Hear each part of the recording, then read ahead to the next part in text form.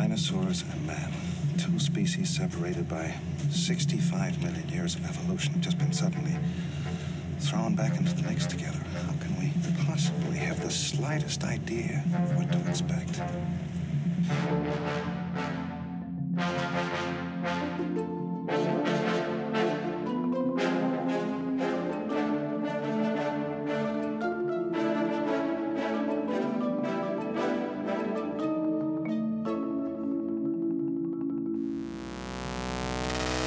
Hello, and welcome to the NeoJurassic podcast, a weekly speculative exploration into the wild possibilities of a NeoJurassic world. I'm your very humble host, Brian, and I'm thrilled to welcome you to what is our very first episode. One of the biggest challenges facing the Jurassic franchise moving forward is to provide a semi-rational purpose behind the de-extinction of enormous Mesozoic animals. Sure, people would pay truckloads of cash to visit a dinosaur theme park, and I'd even go so far as to say that even after the events of Jurassic World, there would be at minimum 74 million people out there clamoring for a visit. One need only reflect upon the US's response to the pandemic in 2020 to eliminate any doubt you might have about that. However, the current trajectory of the Jurassic franchise hints to a world in which this technology has been embraced for purposes well beyond just theme park monsters. In Crichton's novels, many possible applications were offered, ranging from medical testing to patented designer pets with patented designer foods. The Jurassic World series so far has pretty much just focused on weaponized animals engineered for military applications, but I'm sure that is probably on the lower end of actual real-life applications. A major aspect of my interest in a Neo-Jurassic world is imagining how our world might respond to these possibilities. Each episode of this season will open with a fictionalized version of this podcast that contextualizes and dramatizes the possibilities of this technology with real-world science and real-world motivations. What possible motivation could there be for resurrecting a predatory pterosaur the size of a small plane? Well, the story laid out in this episode's intro, while obviously satirical in nature, was also the most plausible situation I could imagine.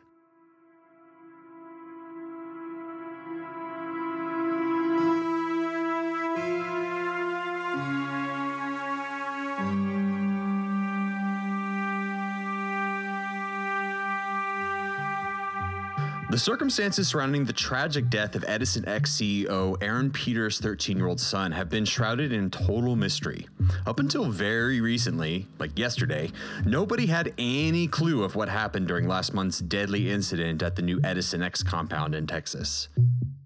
Now, in the wake of yesterday's press conference, a flood of truly bonkers new details have been revealed. Details that would be of particular interest to my fellow NeoJurassic listeners. Buckle up, y'all. Not only are the details surrounding this tragic death kinda shocking, they are directly linked to the current proliferation of de-extinction projects popping up all around the globe.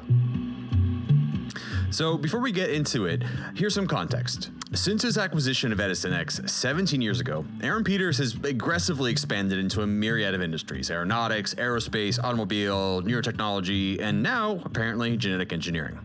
In recent years, many of Peters' ambitious projects have been the subject of significant criticism from members of the scientific community as well as business leaders. They've argued most of these projects have done more for the company's media standing than achieve any meaningful scientific advancements. These days, Mr. Peters' wealth and status as an industrial tycoon has more or less been eclipsed entirely by his own celebrity and consistent pursuits of spectacle over purpose. 5 years ago, Edison X was one of the very first companies to make the exodus from Silicon Valley to Texas. No doubt Peters' very cozy relationship with both the US and Texas government played a major factor in this decision. Lax regulation, tax breaks, enormous subsidies, and a comparably enormous plot of land proved to be an irresistible offer for Peters. And so it was decided that a sprawling new Edison X compound will be built just 40 miles outside of Austin. A year into construction, however, locals took notice of something never mentioned in any of the announced plans.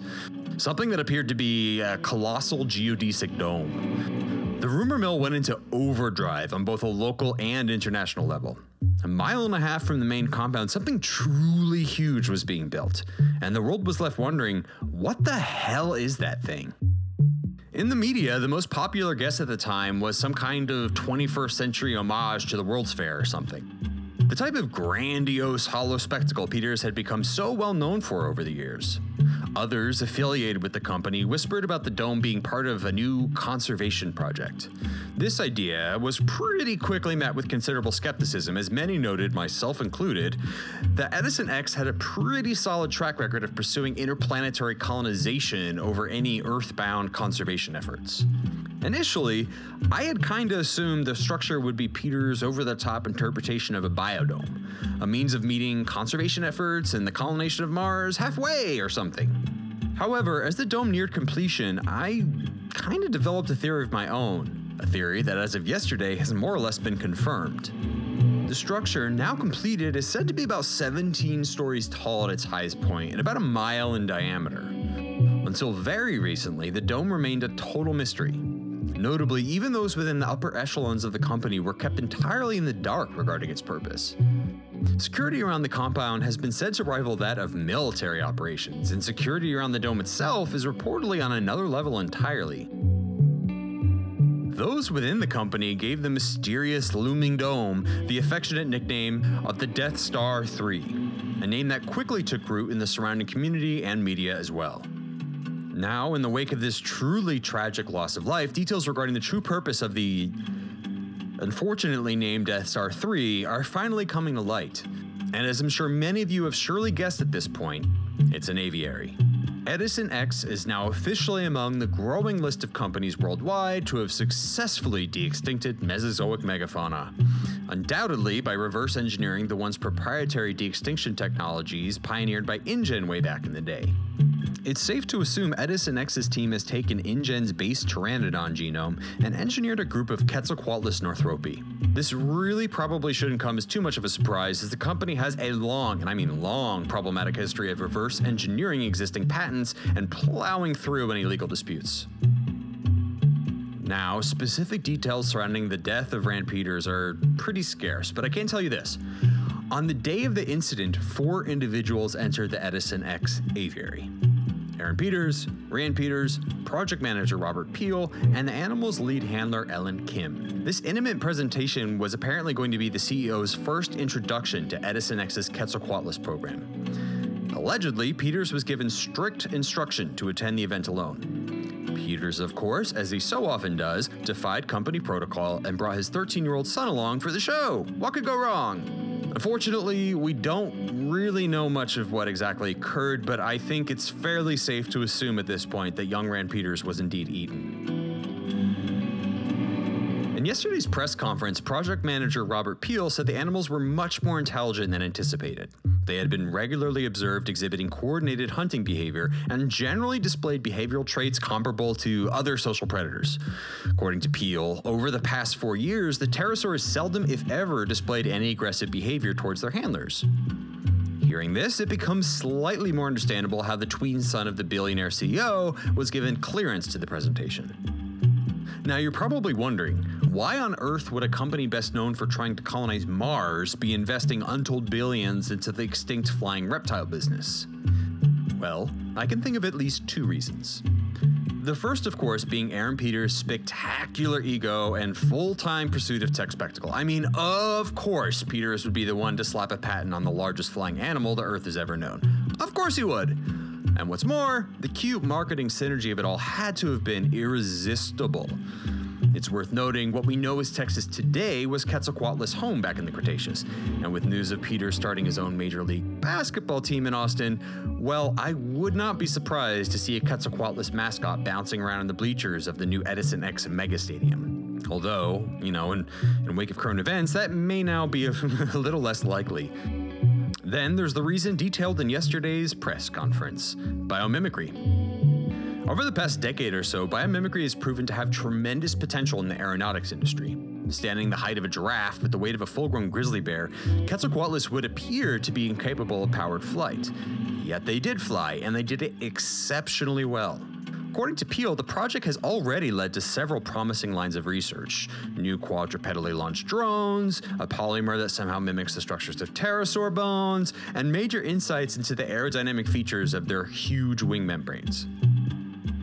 It's honestly unclear what's going to happen with the animals in the wake of this truly tragic event. At least one of the company's 5 Quetzalcoatlus has reportedly been euthanized. It's anyone's guess what will happen with the remaining 4.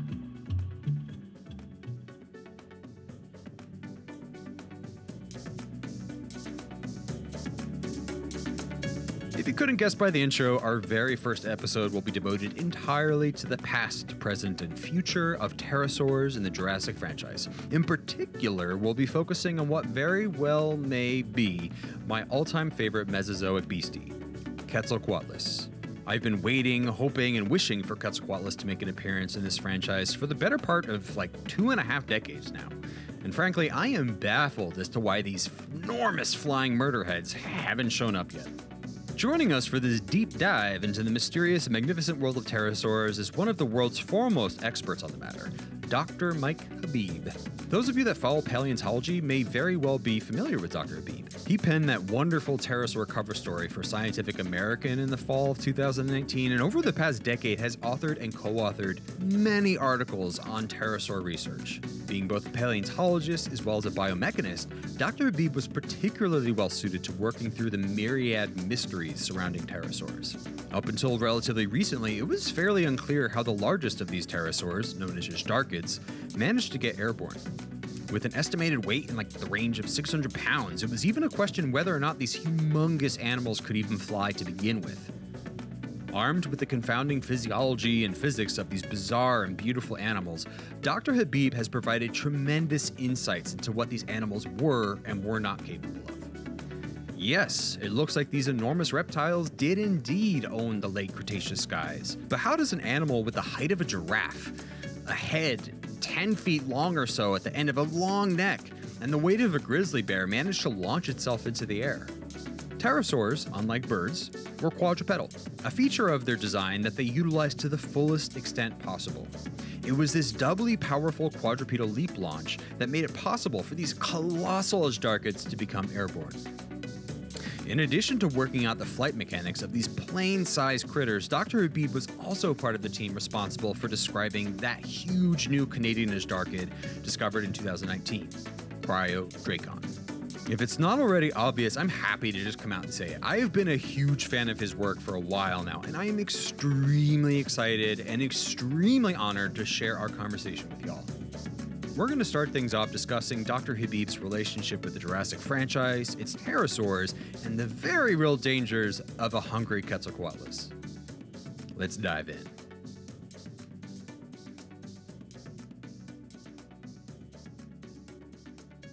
So my relationship to the Jurassic franchise is primarily just as an old fan. I mean, it came out, the original Jurassic Park was released in 1993. I'm going to give my age here by saying that I was 13 at the time. Well, just about to turn 13, actually. I was 12, going on 13. And it was just such a strong rekindling of my ongoing passion for paleontology I'd had since I was a young kid. And so it was a really important film for me in terms of making that dream, or I should say maybe putting that dream back on the front burner. It wasn't like something that I hadn't dreamed of doing or studying. I'd actually announced when I was 4 that I wanted to be a paleontologist when I grew up, which was something of interest because I'm not sure my parents at the time knew that I at age 4 could say paleontologist properly. And they learned that one fairly quickly. But yeah, it's been, and I've enjoyed the series ever since. I have not had a deep professional role. I've been a speaker for multiple premier events associated with the Natural History Museum in Los Angeles County for like the Jurassic World sort of reboot of the franchise, if you will.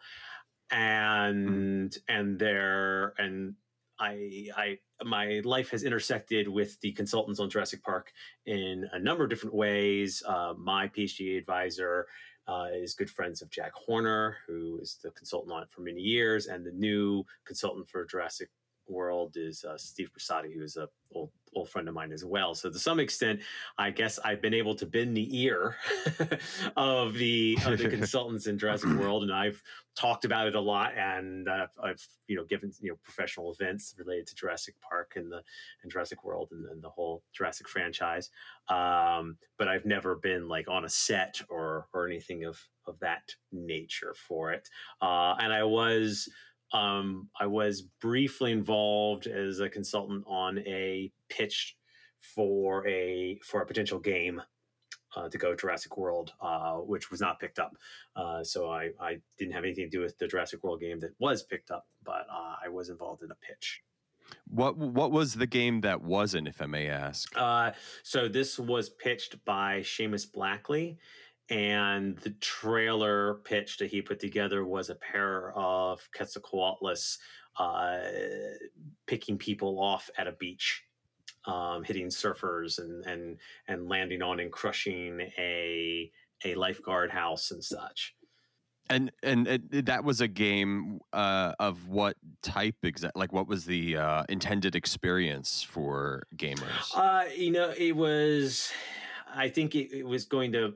The plan, as I understand it, was to harken back a little bit to, like, I guess the old Sony version where there was a playthrough mode as one of the lead human characters, one or more of the lead human characters, but also playthrough mode is one or more of the non-human animals.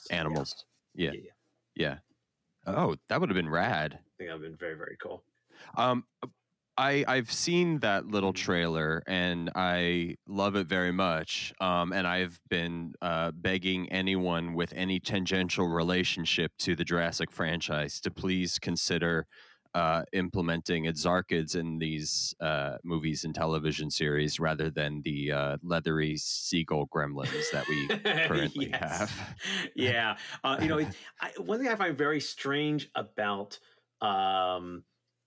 the Jurassic World pterosaurs, aside from the fact that they're honestly awful reconstructions, is the fact that they were bending the laws of physics to make them scary when they could have just used bigger, scarier pterosaurs that were real.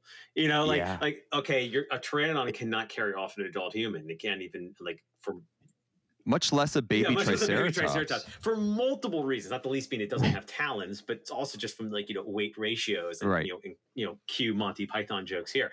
But then on top of that, it's sort of like it was just very strange because it's like you do realize there were actual animals or actual pterosaurs that had a wingspan of a telephone pole and weighed in at like big grizzly bear, like the higher end of large terrestrial living predators, and it looked a giraffe in the eye, or would if they lived concurrently.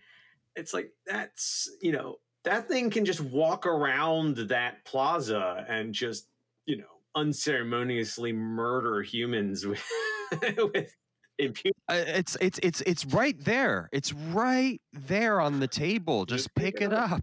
It just continuously bewilders me, to be honest. I know that was very, very strange. And yes, and they are like shrink wrapped, terrible gremlins.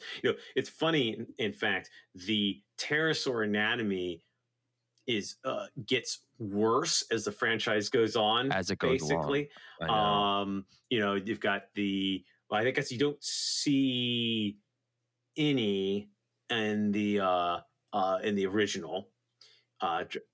No, but the Lost World had that kind of decent pteranodon that like perched in a tree like a falcon or something. I mean, the perching didn't make a lot of sense, but overall, it wasn't actually a bad reconstruction. And and at the time that was released, actually, the perching ability and foot anatomy wasn't as well known. Anyway, sure. So I'm willing to give them a bit of a pass on that. And but it was cool. It wasn't bad. And then what was it? And then in the third film, they've got the big, scary, somehow slightly toothed pteranodons. Yeah. But actually, they were pretty good too. I like the fact that they didn't turn them into like lightweight, like foam hang glider animals. That was Yeah. cool. Like the fact that there's a thud as this thing lands on the bridge, because there would be, because that's like probably a 50-kilo animal or something. That's over 100-pound animal. So okay, fair. They're not too bad. And then it just goes rapidly downhill. And every time you see when they just get more, and by the time you get Jurassic World, it's bad. Really terrible. And for me, what is the behavior motivation for these animals to soar out of a glass dome and attack the nearest shopping plaza? I don't understand the rationality is. It's just, it literally, I just watched Gremlins 2 and it was almost no different than Gremlins 2. It was the same thing. Yes, although the anatomy in Gremlins 2 is, I think, much more realistic. I would agree. What would actually happen is they're suddenly released. They would scatter in all directions, and then they would, some of them might find the plaza and steal people's tuna sandwiches. Like that would be. But that's not what happened. It was like Muppet Mayhem down at the Pandora Jewelry store. It really was. It was Muppet Mayhem. It really is. It's like Muppets 3D gone wrong. The other thing, of course, that's funny about the pterosaurs is that they had multiple films where they showed them having been released. Like, in fact, the gate comes open in Jurassic Park 3, and they see them from the rescue helicopter lift or whatever. They see them, flying off into the distance. So maybe they're migrating or something. It was, it's fun, kind of last little epilogue note on the film. Well, I mean, these things would be showing up the moment that they're out, and you see one flying free, like you said, at the end of Lost World. Like the moment they would be. It's supposed to be like 100 miles off the coast of Costa Rica. So they would be showing up in Central America in like an afternoon. Like that's not a long way for them to go, especially for Pteranodon, which is what they mostly feature, which was a pelagic, i.e., open ocean animal. So that really would be like that. That's a day trip. No problem for it, for sure. So it's funny. I mean, well, I have to say, like, a major motivation for me even doing this project is just my growing frustration with how dirty they done their pterosaurs, among other things, but especially the pterosaurs, because I have such a love and I just think they're so fascinating and exciting and mysterious and spooky and beautiful. And like, that's what I want from my dinosaur movies. I want that kind of energy conveyed, and nothing conveys it better than the mystery of pterosaurs. Like, there's no living descendant here for us to even guess at what that looks like. It's just so endlessly fascinating to me. Well, that's one of the reasons why I love them. That's one of the reasons why I started working on them heavily in my professional career. People ask, well, what drew you to pterosaurs? And there's multiple reasons. I originally, from a scientific question standpoint, started working on pterosaurs heavily because I was interested in the size limits of flying animals. And so they're the obvious place to go. But I've just become so broadly fascinated with them for all the reasons you just described and more. And I think they really probably would have been fascinating, beautiful, and enjoyable animals on the whole to have around. I'm not necessarily hugely disappointed that we do not live alongside large escharchids, because things like Cryodracon and Quetzalcoatlus and Hetzegopteryx could ruin your day, but i.e. they could just kill you without much trouble, and that would be a hazardous thing.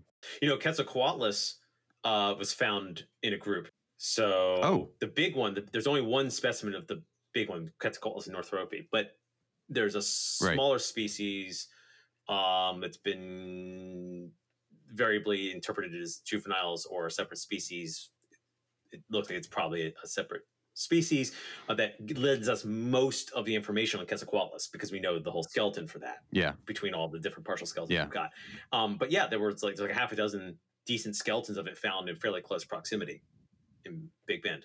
So That's really cool. I mean, I can see how that works. Again, watching birds, fan out in a field, and if one bird, scares one little critter, the other bird will get it, as and vice Right. versa, Yeah. right? Yeah. But can you just imagine like a row of these just sort of mutualistically, I can. even if it's not super coordinated, just like stalking through the high under like, but but that would, but it's terrifying because they're huge. This, by the way, is the small morph, quote unquote, of cats. Yeah. And one thing I like that it has more of a crest, though, right? That's why they don't think it's like a ontogeny we issue. don't know if it has more of a crest or not. All we have from Northropy is a wing. That's all we have from the big cats. Is a near, not even complete, but pretty near complete left wing. That's all we've got. Wow. But little cats, by the way, they call it, I always think it's funny they call it that because little cats. Yeah, little cats, because it stood about the height of the tallest current player in the NBA. Yeah. It can dunk with its face. Yeah. That's the little guy. Like, can you imagine a group of those stalking across, like a group of them in a row, like you said, stalking across the fields of the late Cretaceous? Like, that would be terrifying. Well, I have a question about that, actually, specifically. Of course, if these animals were deployed in a Jurassic something, we all know that they would immediately just be swallowing people whole. With the biomechanics that you've looked into, is that even slightly a possibility? And if not, what would their feeding method be for a human? So they would struggle to swallow an adult human whole, even the biggest pterosaurs. But Mark Whitten actually did a nice kind of look at this. He's an old friend of mine and co-author who's also pterosaur specialist. Mm-hmm. And he, so that we don't have a lot of skull material from the big guys, unfortunately, but we do from Hatzegopteryx, which is the one from Transylvania. From Romania. Yeah, Transylvania, exactly. And actually, as it now looks, one of the ones from there. Right. So they have multiple species, but it's the biggest. Yeah. And they have some skull material, including part of the palate, so the roof of the mouth. And so what he did is he took, they only had the one side, but you can just mirror it. So he mirrored it and figured out what the minimum width of the roof of the mouth would be. Anyway, he found that it could swallow your average fit 12-year-old child whole. Wonderful. So it can definitely just like eat your kids and your dog. Yeah. and other cherished family members. For an adult human, it can easily wreck you. I mean, it can just grab you. The head on these things is like 50% longer than a Rex. Yeah. So it's, and the neck musculature must have been really strong as well, right? Yeah. They've got strong necks. They're often shown very thin, shrink wrapped, but that doesn't match. Yeah. The actual bony evidence we have. They have really weird neck bones. It's like just long, weird, long, narrow. Yeah, they're bizarre, but they're bigger than is given credit for, and the attachments for muscle are larger than is given credit for. It's just weird because there are the certain processes of the vertebrae that are normally where like the big neck muscles go, and those are actually small and almost absent in the necks of these animals. But there's other processes that also attach muscles, which are unusually huge in the neck bones of these animals. So they're just they've built up big different muscles than most things do in their neck. But from an outside appearance standpoint, what you would see would be a strong, relatively stiff, strong neck. Yeah. So they've got the power they need there. They've got the big long head, and an adult, killing you is no problem. They grab you, snap your neck or whatever. To break you apart so they could eat you, they'd probably just have to grab you and shake you a bunch and maybe beat you against something nearby. I don't know if you've ever seen what a kookaburra does. I sure have. Yeah. As have I. So just think kookaburra with something that's a little big to deal with, in one go and just smash Well, around a little bit. it's been curious to me, and so I grew up primarily in Florida, and so I've just been watching, wading predatory herons and things like that, just scarf down animals that would appear to be at least the length of their skull at least, and then the width, just like their neck just expands enormously. And then I think of a kookaburra, which has like a much more compact neck, and it generally seems to have like kind of more flexibility and strength in battering prey animals and doing that sort of thing. And in my mind, the neck structure of a zarkid would be more comparable to the heron and that feeding behavior. But I guess you were saying that the neck musculature is entirely different in Quetzalcoatlus. Like different muscles were augmented. Yes, different muscles are augmented, and they don't have the super flexible neck of a heron. Herons have lots of neck vertebrae in there. Yeah. Whereas like a lot of birds do. I mean, swans have up to I think it's 23 cervical vertebrae. We have 7, by the way. Yeah. All living mammals have 7. The big Ashdarchids, almost all the neck length is made up by actually 7 of the cervical vertebrae. Actually, only 3 of those really do most of the length. They essentially have 7 functional cervicals as well. So, and 2 dorsalized ones. So their neck is not a heron type of neck. Yeah. And we don't know whether or not they had the hyperextensibility of the soft tissues there the way that like some birds do, but we have to remember these were not closely related to birds, really. Right. Not super distant, but not that close. So they may have had the extensibility of a heron or something like that, but they don't generally have the kind of flexibility. So somewhere between kookaburra and heron. They have a long neck, but they might have to hit it a little bit more than the heron has to. So, somewhere in there. They probably didn't have the kind of skull kinesis, flexibility in the skull that some birds have as well, which would make it hard to swallow anything. Because their skulls were fused together, really, right? For the most part, yeah. Yeah. For the most part, they're fused up. They don't have any crazy extra joints, basically. Right. The way the birds do, which is part of how those herons are getting stuff down their gullet that are really big, and things like kookaburras still have those joints, but they're not as flexible because they've tightened things up as well to get strength, probably to for their feeding mode. So kind of bash it like a kookaburra and then swallow chunks like a heron.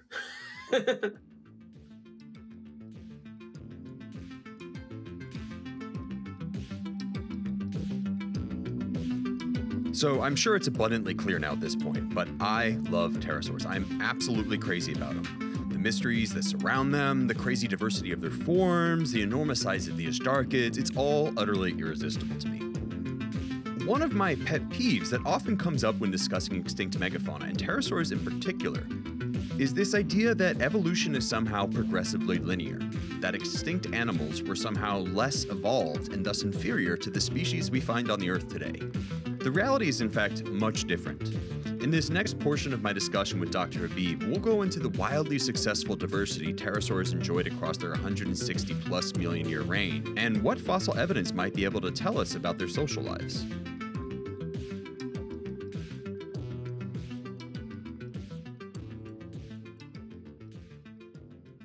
In terms of social behavior, we don't know much for a fact, although we've got lots of sort of circumstantial evidence for complex social behavior.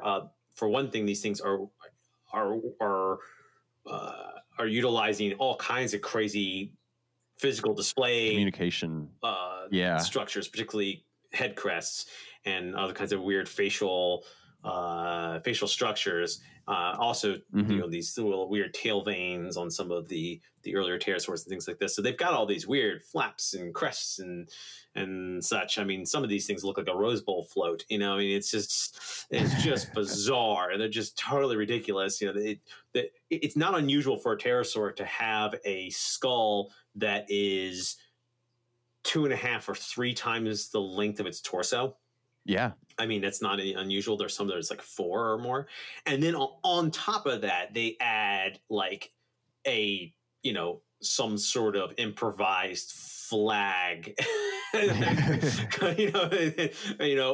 like what looks like a radar antenna. Like there's a species of Nyctosaurus that has what looks like an antler / radar antenna poking out the back of its head.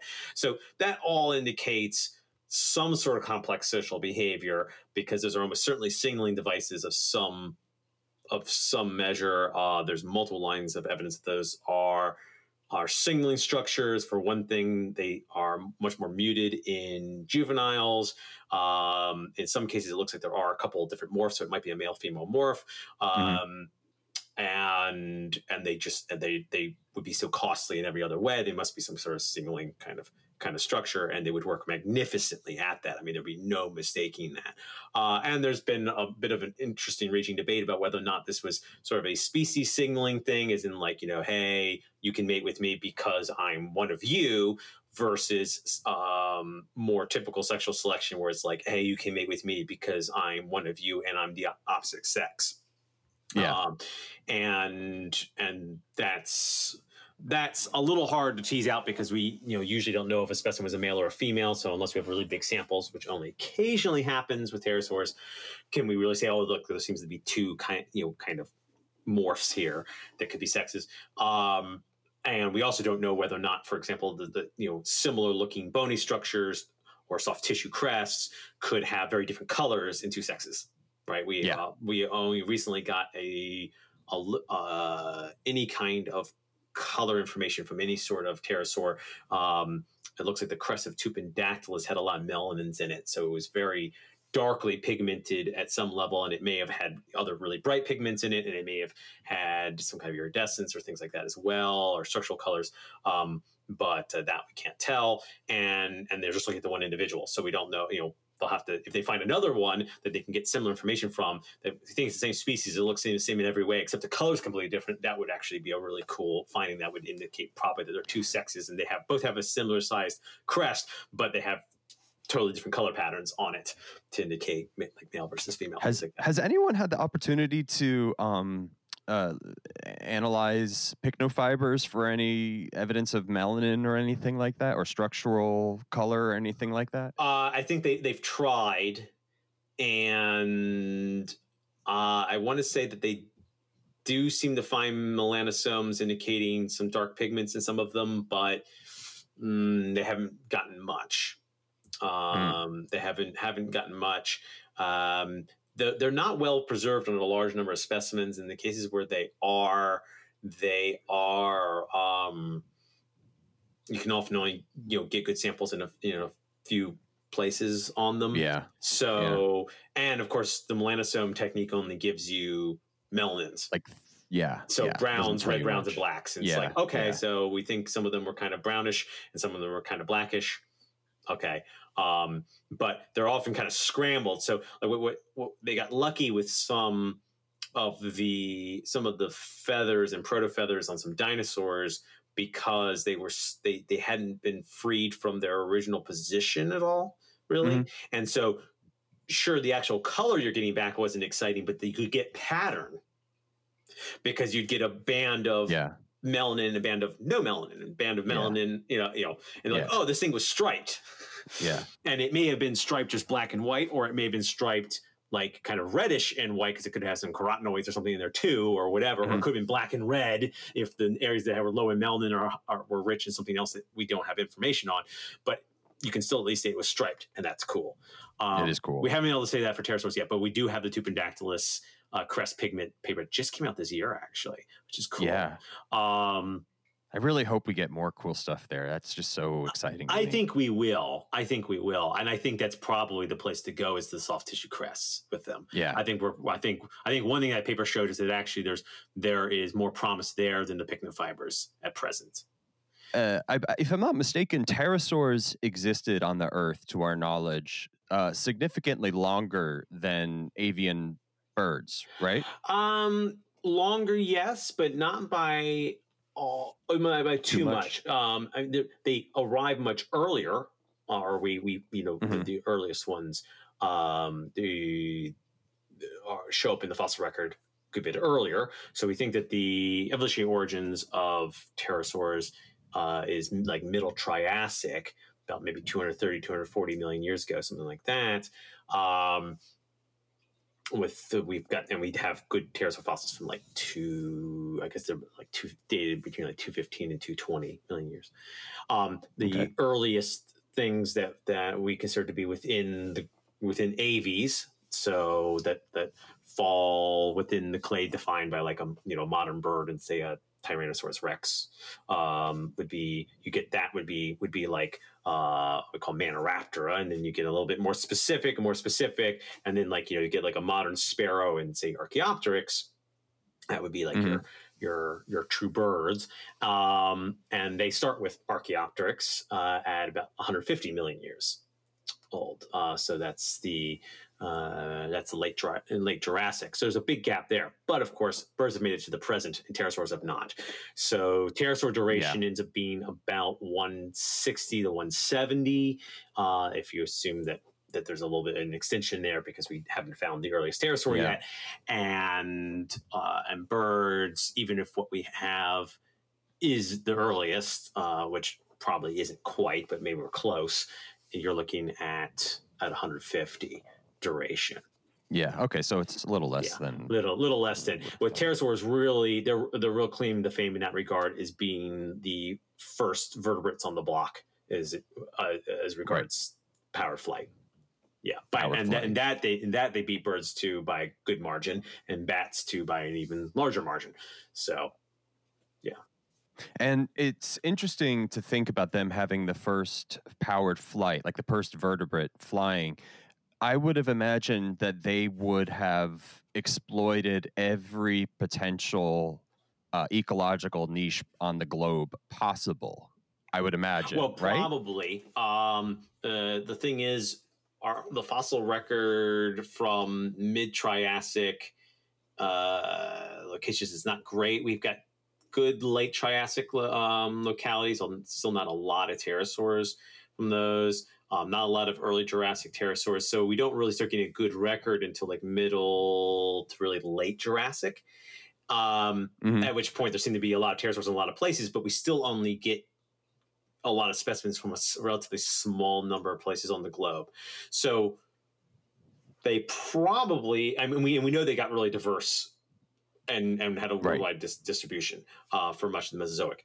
We don't know really how quickly that happened because we just don't have enough information early on. It's perfectly reasonable to expect that they kind of there was this kind of explosion. Yeah.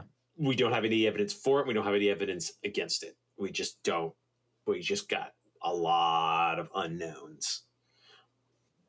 When you, throughout your research, have you been able to find pterosaur analogs for all, if not most, of the very specific niches that birds have found themselves in today?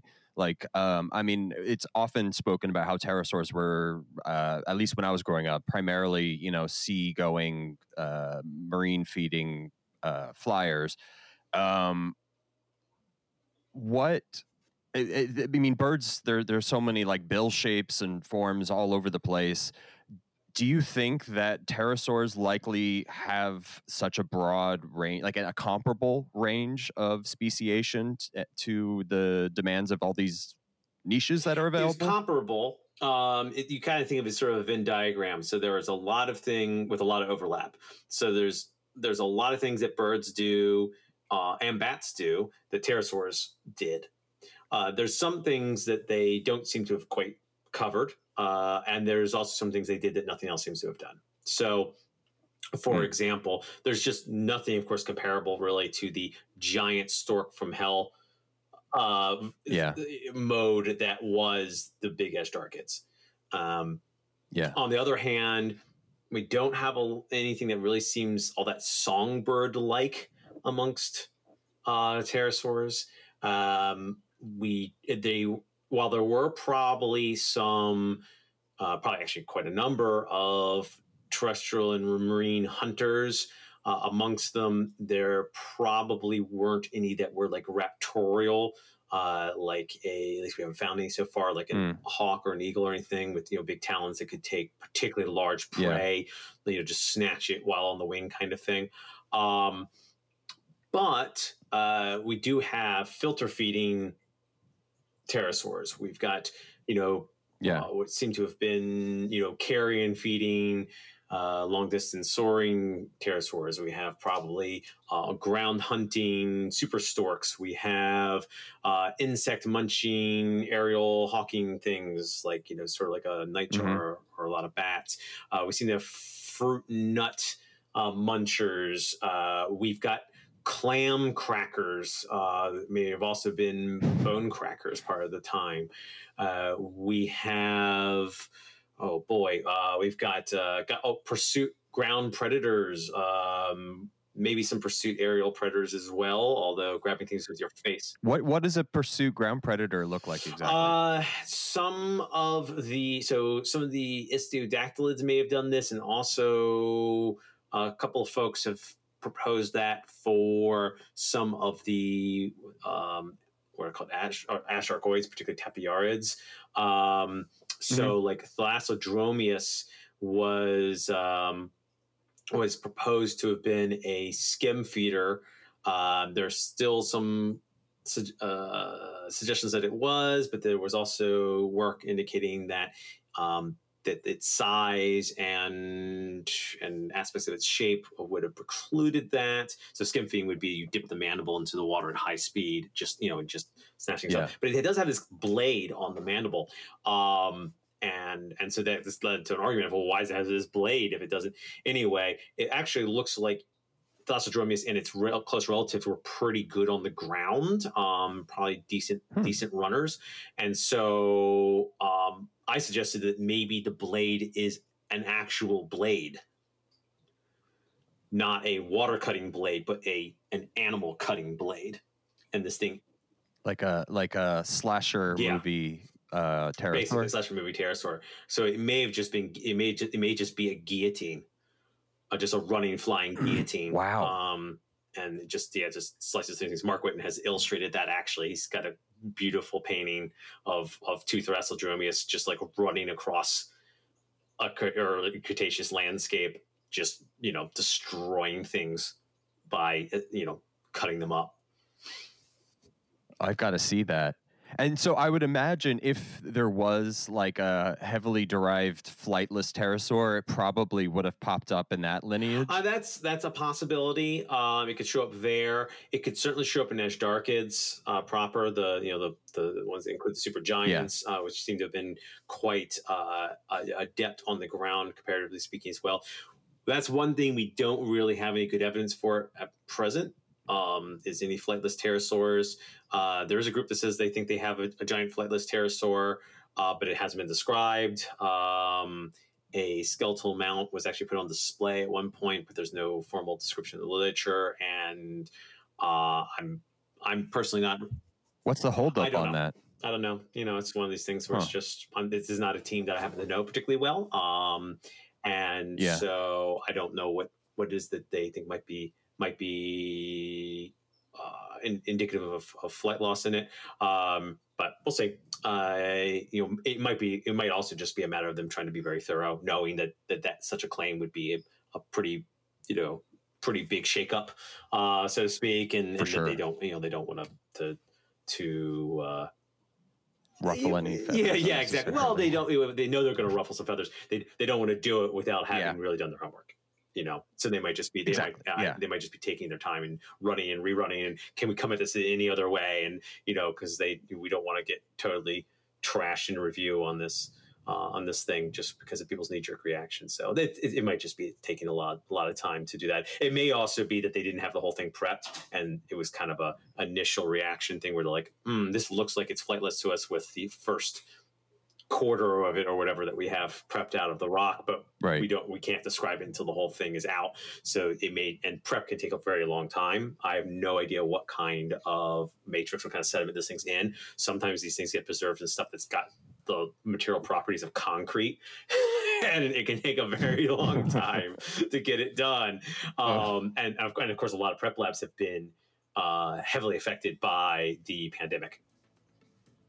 So Yeah, it would imagine so. might just literally be on hold.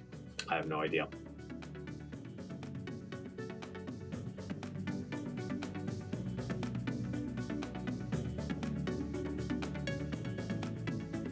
Gosh, I really hope y'all enjoyed this conversation with Dr. Habib like half as much as I have. I really can't stress enough what an incredible joy and privilege it was to speak about some of my favorite animals with one of the humans that understands them the best. One major element that we'll no doubt be discussing pretty consistently throughout the show concerns paleoart and creature design. Easily, one of my favorite aspects of being a paleo obsessive is experiencing the incredible work of paleoartists all over the world, bringing these creatures back to life across so many different mediums. For better or worse, I'd say Jurassic Park might be the single most popular form of paleoart the world has ever, or maybe will ever know. However, in 2021, there is a flourishing and diverse community of artists out there that might just be bringing us closer to actually witnessing the truth and beauty of these creatures than genetic engineering ever could. Which brings me to, well, have y'all seen the Star Wars prequels? While I certainly have, let's say, mixed feelings about them, I don't think anyone could deny the incredible creatures that were introduced across the entire trilogy. Those critters were designed by, in my humble opinion, one of, if not the best, creature artists of all time, Terrell Whitlatch. Beyond designing legendary movie monsters, Terrell Whitlatch is known for bringing illustrated animals to life in ways no one else can. Seriously, Google her stuff. She has several gorgeous books that are essential texts for aspiring paleo or creature artists. In this next and sadly final portion of our chat with Dr. Habib, I'll just be fanboying out wildly over an extremely exciting upcoming collaboration he has with Terrell Whitlatch, as well as other really wonderful projects he's had a hand in over the years. Enjoy.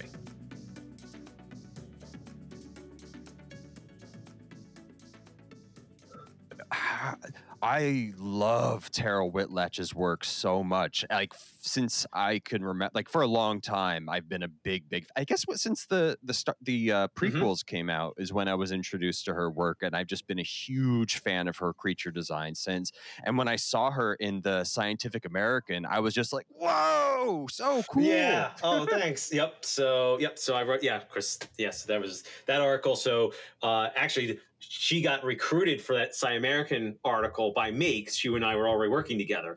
We actually did an article together for Journal of Natural Science Illustration, and now we're doing a book. We've been working together for a few years now.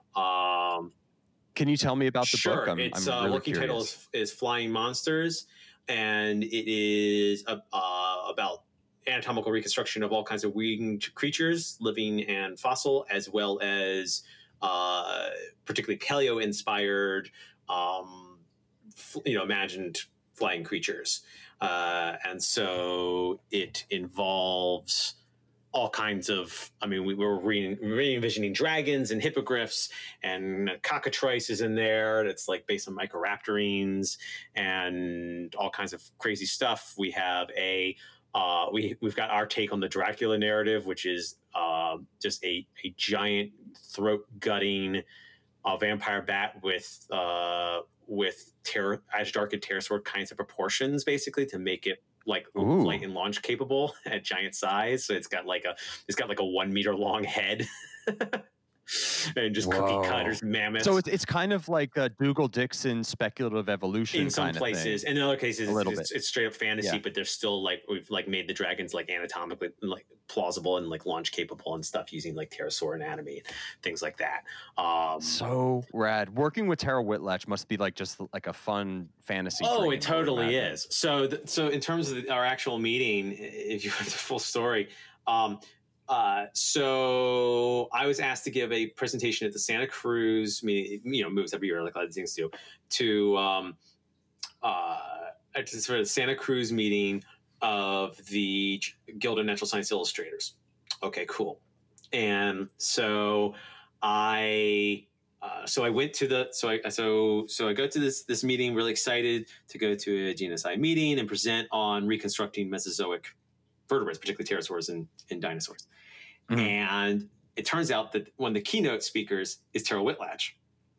I'm like, oh, definitely, of course, going to that, and I'm, front and center and just eating it up because I'm such a fan of her work. And and then at the end, of course, she's doing book signings.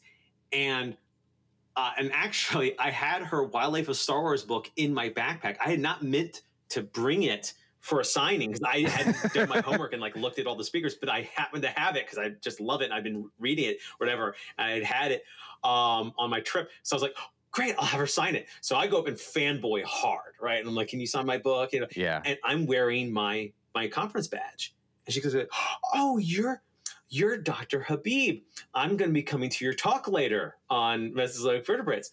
And on the outside, I managed to get out, oh, that's fantastic. Thank you so much. I look forward to seeing you there. On the inside, I just squeal, just right, like just a high-pitched, sustained, squeal of a 10-year-old boy, but fortunately only an internal monologue. And and sure enough, she shows up. She's front and center for my talk. And after she came, she says, I really wanted to work on my pterosaur reconstructions for a long time. We should do something together. I'd really be interested in teaming up.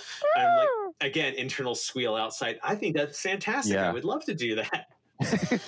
And so anyway, and so she talked to the president of GNSI and was like, hey, we're thinking about maybe doing an article for the journal. And they're like, oh, that'd be very cool. Anyway, it turned into the cover article for the 50th year anniversary edition of the journal. Wow. So more internal squealing. And then it was like, well, there's so much, we've done so much here. There's so much that we couldn't fit into this article. There's a lot here. And the president of GNSI was actually the one who was like, well, you guys should do a book. Terrell's done so many awesome books. You guys should team up, do a book. Mike, you've done lots of writing. You should do a book. And we were like, well, yeah, okay, great. Yeah, sounds awesome. So she introduced me to the folks at Design Studio Press who have published most of her books and hit it off there well. They thought the concept was great and off to the races. And we've been working ever since. I'll tell you what, if you haven't already, check out the art of Brian Eng. Oh, I'm very familiar. Good. You are very familiar. Yeah, it's like, this is what the Mesozoic might really look like. It ain't pretty. It's weird as fuck. Yeah, weird as fuck. Brian's a friend of mine. Incidentally, he and I get on very well, and we really feed each other's more like terrifying and R-rated animal reconstruction tendencies. Just he did one of a sauropod stomping on an allosaur, and like the allosaur's abdomen just pops and like all of its viscera just spill out. He's the one, by the way, that actually coined the term giant flying murder heads. Oh, really? Okay. For pterosaurs. Yeah, that came as a conversation between the two of us. We sort of coined it together, really, but it's mostly him.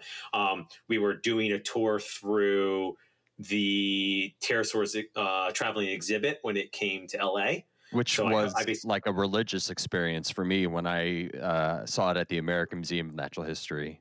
Oh, so you saw it when it launched at the AMNH. Okay, cool. So I guess then, so that I was the lead consultant on that exhibit. Yeah.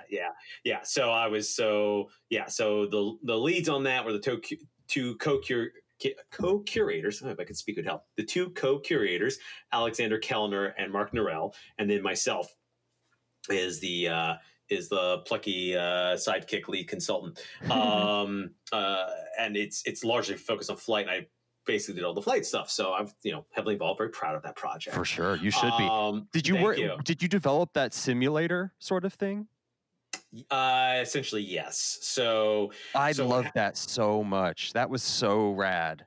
Oh, thank you. Yeah. So they purchased a bare bones motion capture flight simulator, and then they had a really amazing animator and games development team there, and I wrote new equations to form the base of that they basically rebuilt it off of the new math. So so I basically wrote the new physics. And that's beautiful. And then they coded it because I'm not a coder. Also, is that how you and Seamus Blackley know each other, through like physics engines and stuff like that? Basically. Yeah. We initially met because he wanted to get my take on that trailer. Oh, okay. Yeah, he's a pterosaur fan. Yeah. And it was back when he was pitching the game. We've known each other ever since. But yeah, we've worked together actually on some stuff. We did a TV show together for CBC, which should be coming to the American. I think it's coming to the Smithsonian Channel in the U.S. at some point. Its release date's been delayed because of pandemic-related issues, which many things have, of course. But there is a short clip, essentially trailer of the two of us doing a bite rig test. Big acrocanthosaur biting a Boreapelta armor. Who biting a nodosaur? A big acrocanthosaurus. Oh, okay, cool. So we built or Seamus's team really built. I helped design a full size acrocanthosaur head, skull basically, with ceramic teeth that mimic actual enamel properties. He's got a great ceramic specialist in his current company, who custom designed enamel property ceramics. Wow. And then he's got a polymer expert who did keratin property polymers, and they did a bone property ceramic as well. And so we built a section of Boreapelta with accurate material property armor as best we could do it. And then you've got accurate material property teeth biting it with realistic forces, all at 1-to-1 scale. Wow. And we did this for this show. And then, he still has the rig. We're planning to do other fun stuff with it. That is so rad. So that's the most extensive project I did with him. That was summer before last. That's so cool. So that was fun. Each episode of NeoJurassic will include the Jurassic hopes and fantasies of one individual Jurassic fan. Seeing as how we ended our conversation with Dr. Habib wigging out over paleoart icons like Tara Whitlatch and Brian Eng, I figured we might as well feature my friend Cameron. Cam is a truly wonderful paleoartist and animator, and like many of y'all, has a long and loving relationship with the Jurassic franchise. Trigger warning, lol. This conversation got a little saucy over some of the recent creature design elements of the franchise, but please understand, any and all criticism is coming from a place of deep love and reverence for the history of the franchise. For those interested, y'all can follow Cam's work on both Twitter and Instagram at Cam the Cowboy Man. Yeah, in addition to being a dinosaur nut, Cam is also the ultimate creative manifestation of the almighty horse girl archetype. In addition to producing beautiful works of various dinosaurs and ceratopsians, there are a lot of horses and other equine creatures populated throughout his work. It's beautiful stuff. Really lovely. Yeah, his work is truly beautiful, and he's going to have a lot of seriously cool projects coming away in the years to come. Like some very cool projects that y'all are going to be really into when it happens. Anywho, we're going to go ahead and begin our conversation discussing the Jurassic franchise's influence and inspiring Cam to pursue this life of critters, creature design, and animation.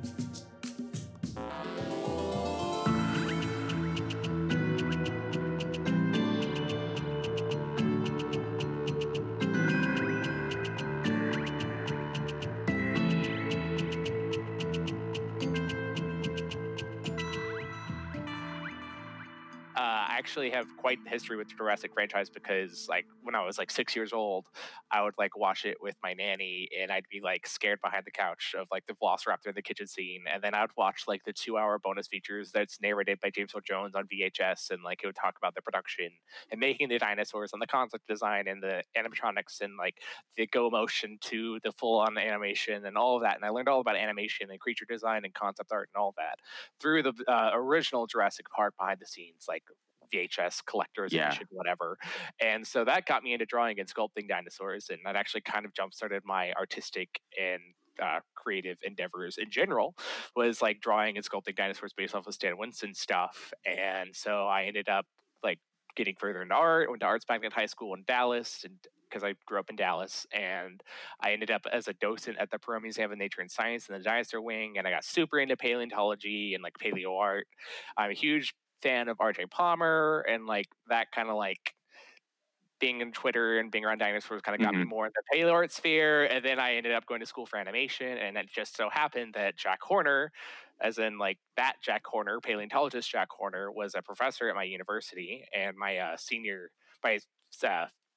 thesis animation film for my animation school, because I was going to school for animation, was about a little young Deinonychus coming to life. And so he consulted on my project. And so I learned even more about Jurassic Park, and then I went to the 25th anniversary event at Universal and met Jack Horner, and Jack Horner showed my film to like Phil Tippett, who was there, and there was this whole thing, and I cried. Oh my God, I didn't know that. That's so cool. Yeah, and I got to meet like Laura Dern and Jeff Goldblum were there, and that was fun. I got to meet them, and I got to meet the entire Frontier team because Jurassic World Evolution was being showcased there. So I talked to the devs there for a long time, and I got super into game dev. I also ended up working on the Isle, that dinosaur game, for a little bit after that, designing skins for their dinosaurs. Oh, really? And yeah. Cool.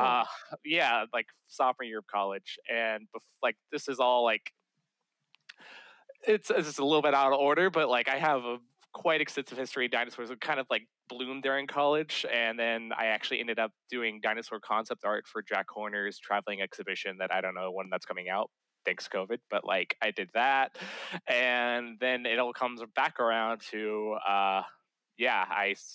I got into a dinosaur documentary series because everyone knew I was so into dinosaurs, and I have all the animation experience and the museum experience, and that's what I'm doing now. So that's like the Jurassic franchise is pretty integral to like my artistic development, let alone my professional development. Yeah. So I'm a huge fan, and that's why I'm a little bit disappointed with the direction they're going. But hopefully Dominion changes things. But yeah, did you see Camp Cretaceous?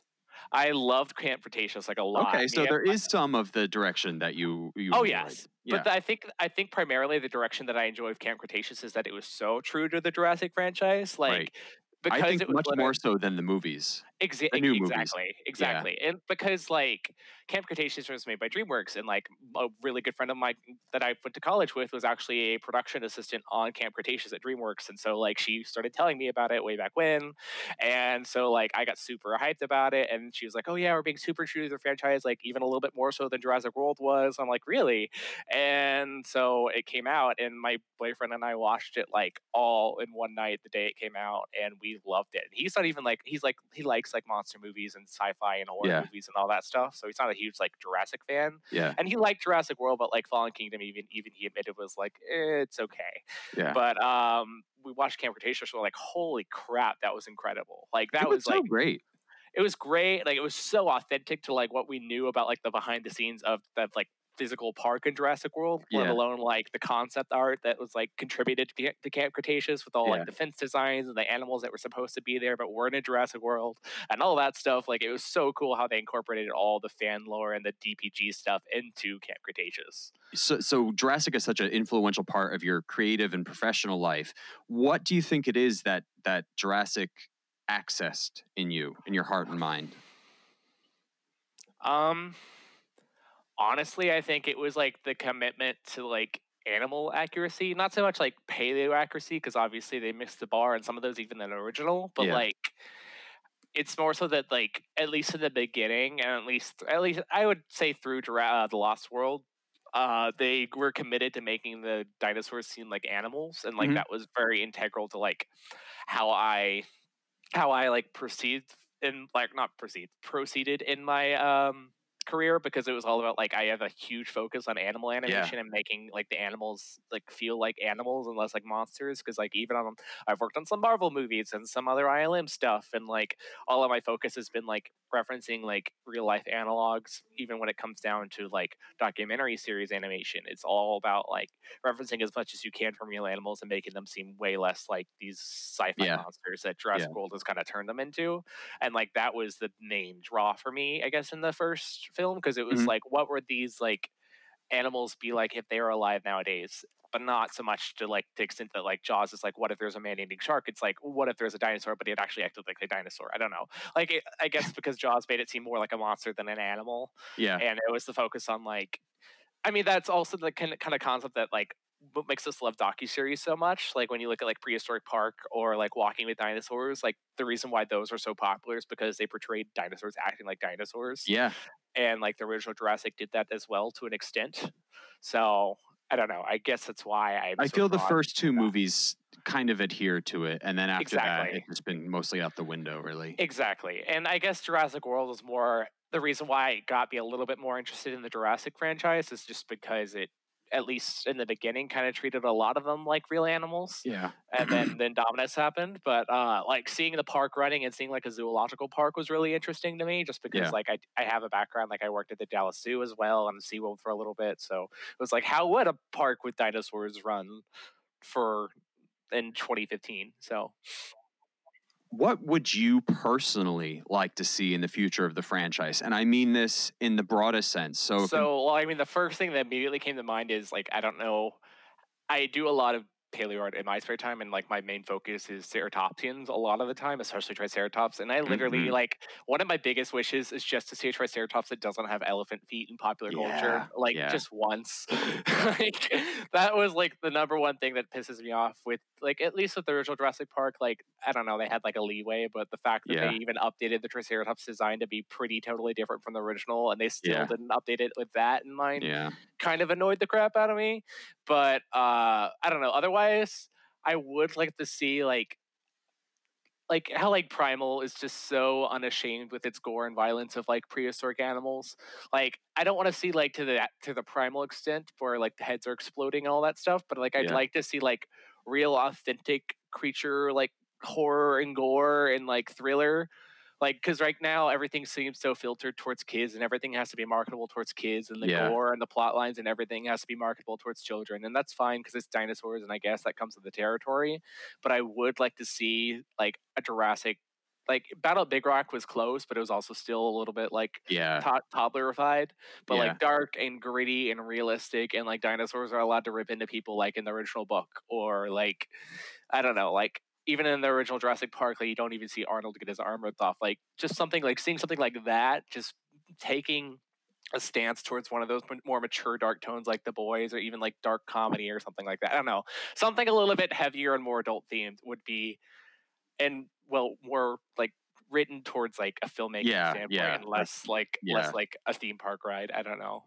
Something taken more seriously, I guess, is the overall takeaway from what I just said. Just take itself more seriously and less gratuitous and over the top and action blockbuster, you know? Yeah, like, it has become like just like another action movie franchise at this point. And the original was like much more like thought provoking and like had deeper themes and maybe. I take itself more seriously and just commit like slightly more to scientific accuracy. Like if they're gonna bring on a whole new site like paleo consultant and make a big deal out of it, like at least try. Yeah.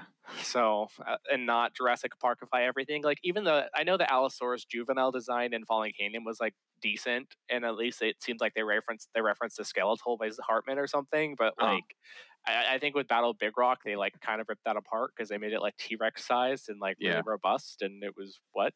How does the juvenile turn into that? I have no idea. But it seems like a completely different species. It seems like a Saurophaganax or something. Yeah, no, it seemed like a Giganotosaurus or something like huge, and like not at all an Allosaurus. So it was very like, and also Nasutoceratops is like way oversized, like way 3 times oversized, and also has the elephant feet. Yeah, and like it even seems like that's the frustrating thing with the Pseudoceratops. Like everything else is great, but if you like its feet, if you just like tried like just defining the anatomy a little bit more in the feet, it would have been perfect.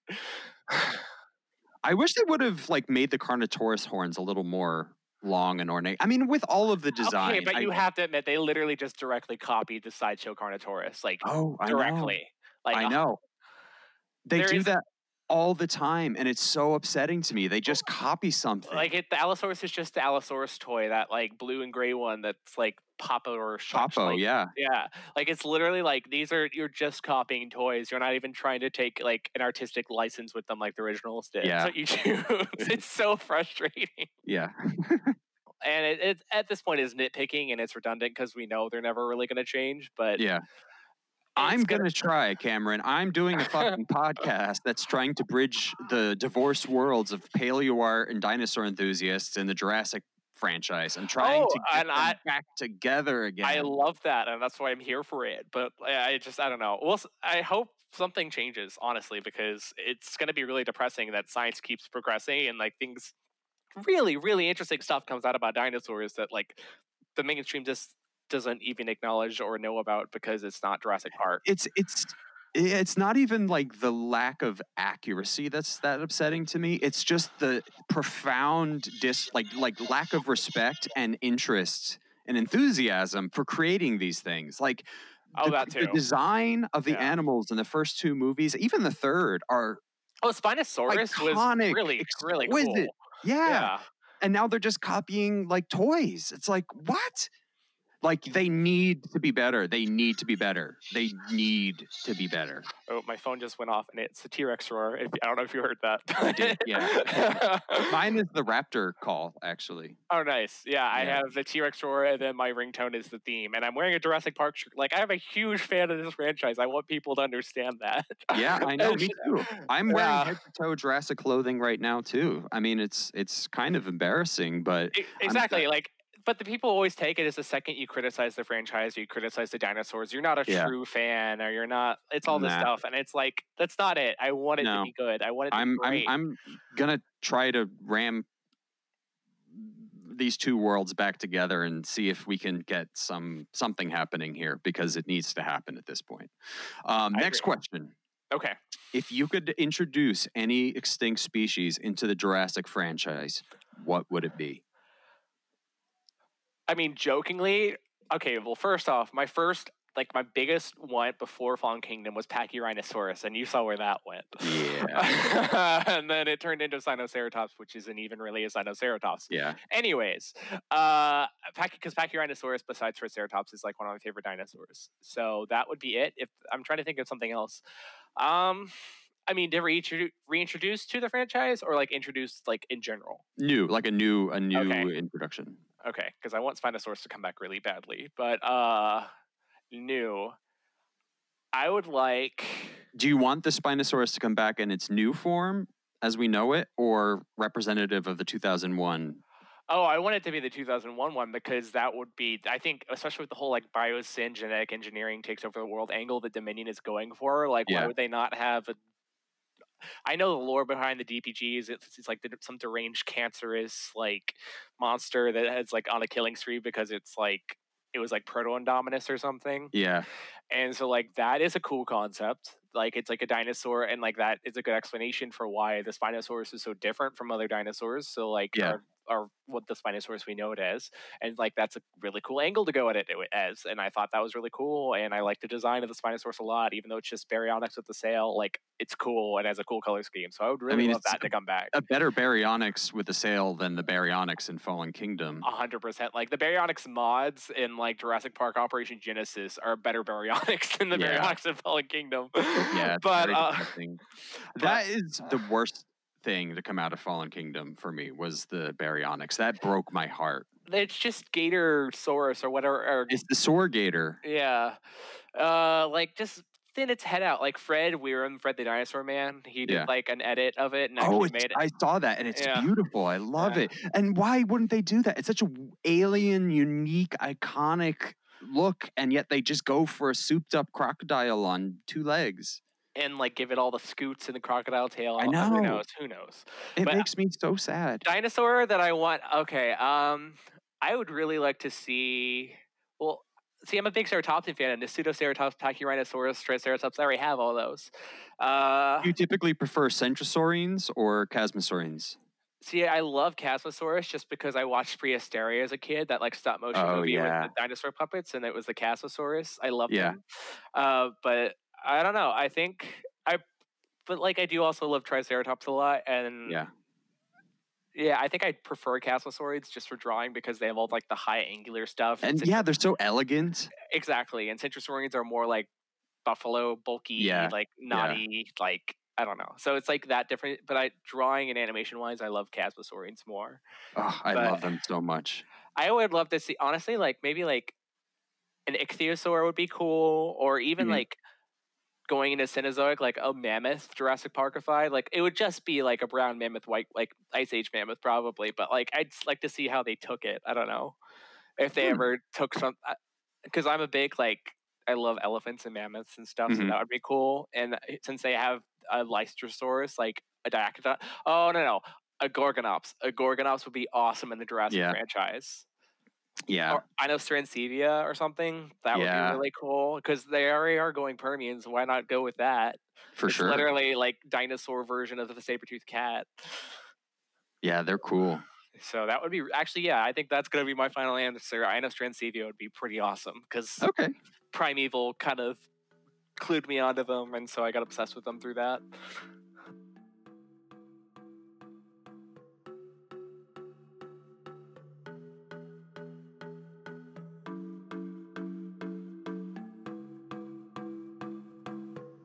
Well, it's been a long time coming, but there it is, and there it goes. Episode 1 of the NeoJurassic podcast has concluded. If you've made it this far, oh my god, thank you. I sincerely hope y'all have enjoyed the ride, and very much hope that you'll join me for future episodes as well. Next week, for instance, is one I'm particularly excited about. We'll be taking a look at the wild possibilities of a herd of Dinochirus escaping the private zoo of a Floridian drug lord and flourishing in the Florida Everglades. Sure sounds problematic, and I can't wait! Be sure to like, subscribe, tell your friends, and tune in. Until then, bye.